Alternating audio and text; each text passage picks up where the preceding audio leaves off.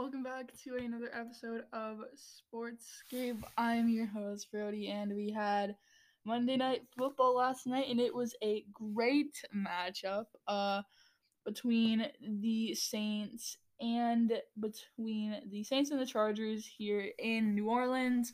And the Chargers got off to a lightning start. Um, Herbert looked very, very good in the first half. Then the Saints started coming back. Then they pushed it to overtime, and the Saints eventually would win it there. So they take it 30-27 here. Um, Justin Herbert, 20 for 34, 264 yards, and 4 touchdowns. So I think that he's been the best rookie quarterback so far. I think Burrow's played really, really well, but I just think that uh, Herbert's been more Herbert's just been like more electric, more of a big play guy, in my opinion, from what I've seen so far. Um, Justin Jackson, 15 carries for 71 yards. We were wondering who was going to get the lead amount of carries. So right now here this week it looks like Justin Jackson's going to be their number one. Kelly had 11 carries for 29 yards, but right now I think it's going to be Justin Jackson, the number one guy. Mike Williams, 8 targets, 5 receptions, 109 yards, and 2 touchdowns. So he had a big game. But usually um, we would be done with the NFL week by now, but we're not because we've got another game between the Bills and the Titans today at 7. This is going to be a very, very interesting AFC matchup between the Bills and the Titans. But I'm gonna go with the Bills here. Josh Allen's played like an MVP so far this season. But it's gonna be tough with the guys like Russell Wilson, Aaron Rodgers. This is going to be a very interesting MVP race coming down the stretch. So it's gonna be cool to see who wins this and who doesn't. For the Bills, you've got a very good playoff team. They're honestly Super Bowl contenders here.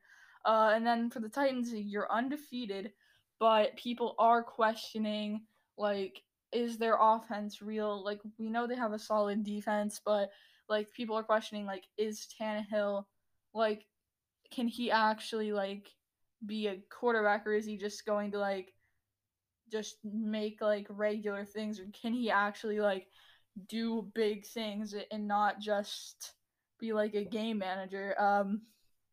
I'm gonna go with the Bills though in this one. I think Josh Allen has another good game. I think that the Titans keep it in a competition. I don't really see this game being too high scoring. Um, the over unders 52. I do not really see this one hitting the over. I think that this is a battle of two really, really solid defenses.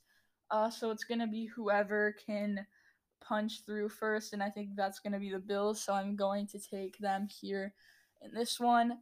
Yesterday in the MLB, we had two games in the AL and NLCS, and it started off with the Rays and the Astros. Game 2, the Rays were already leading that series 1-0, and they get their 2-0 lead. The win goes to Morton here, McCullers with the loss, Anderson with the save.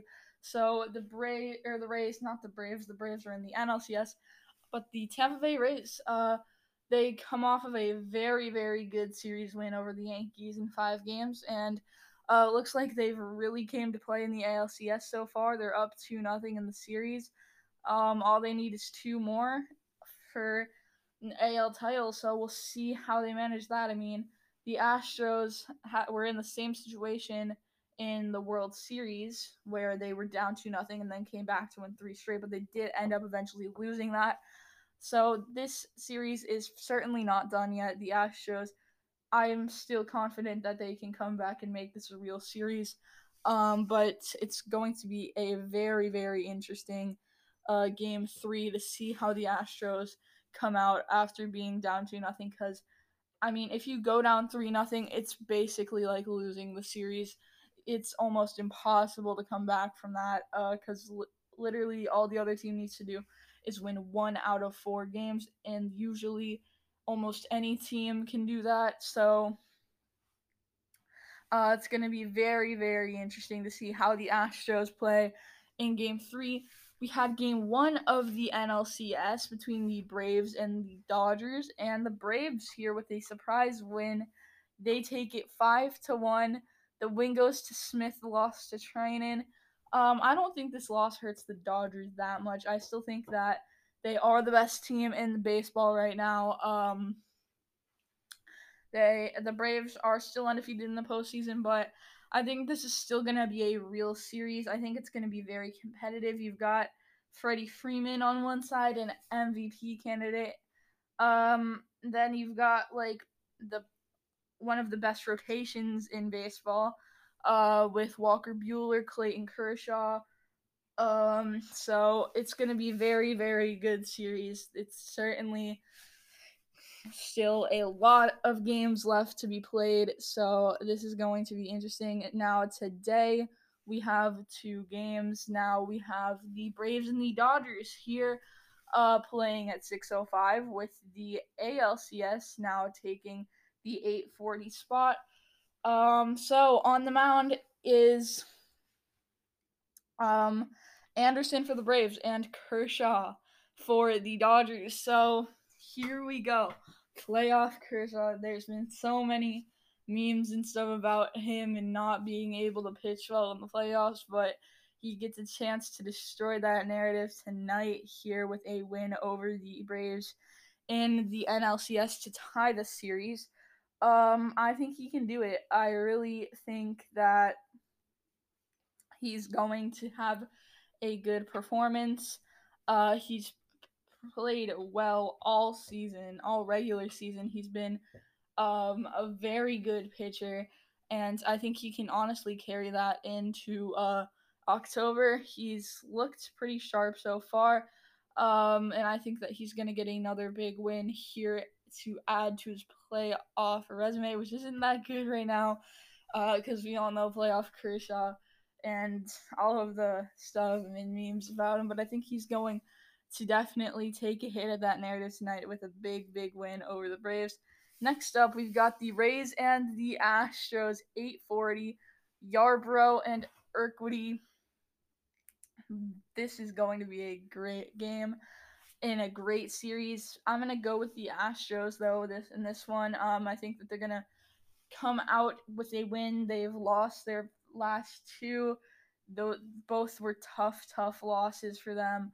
Especially the last game where they really had a chance to tie it up or even take the lead going into the bottom of the 9th, but they just couldn't do it. So I think that they're going to. I think if they want to win this game, they're going to have to take advantage of those situations like they had yesterday in the top of the 9th. And I think that they are going to do that. And I think it's going to get them a big win here to bring this thing back into a series and not just a 4-5 game one. I think that they can make this a longer series with a big win tonight. I think that might be it, but we are going to go over some of the top fantasy football performances of the week so far, and we're going to kick things off with Adam Thielen of the Vikings. He had 13 targets for 9 receptions, 80 yards, 2 touchdowns, and also 3 rush yards with his 1 attempt. So in total, that was, in my league, I played half a point per reception. I'm pretty sure it was 24.8 points. So that was for sure a good one. Another one that a lot of people might not have on their rosters at all is Chase Claypool from the Steelers. He had 4 total touchdowns, 3 rush attempts, 6 rushing yards, a rushing touchdown, and then 7 receptions, 110 yards, and 3 touchdowns.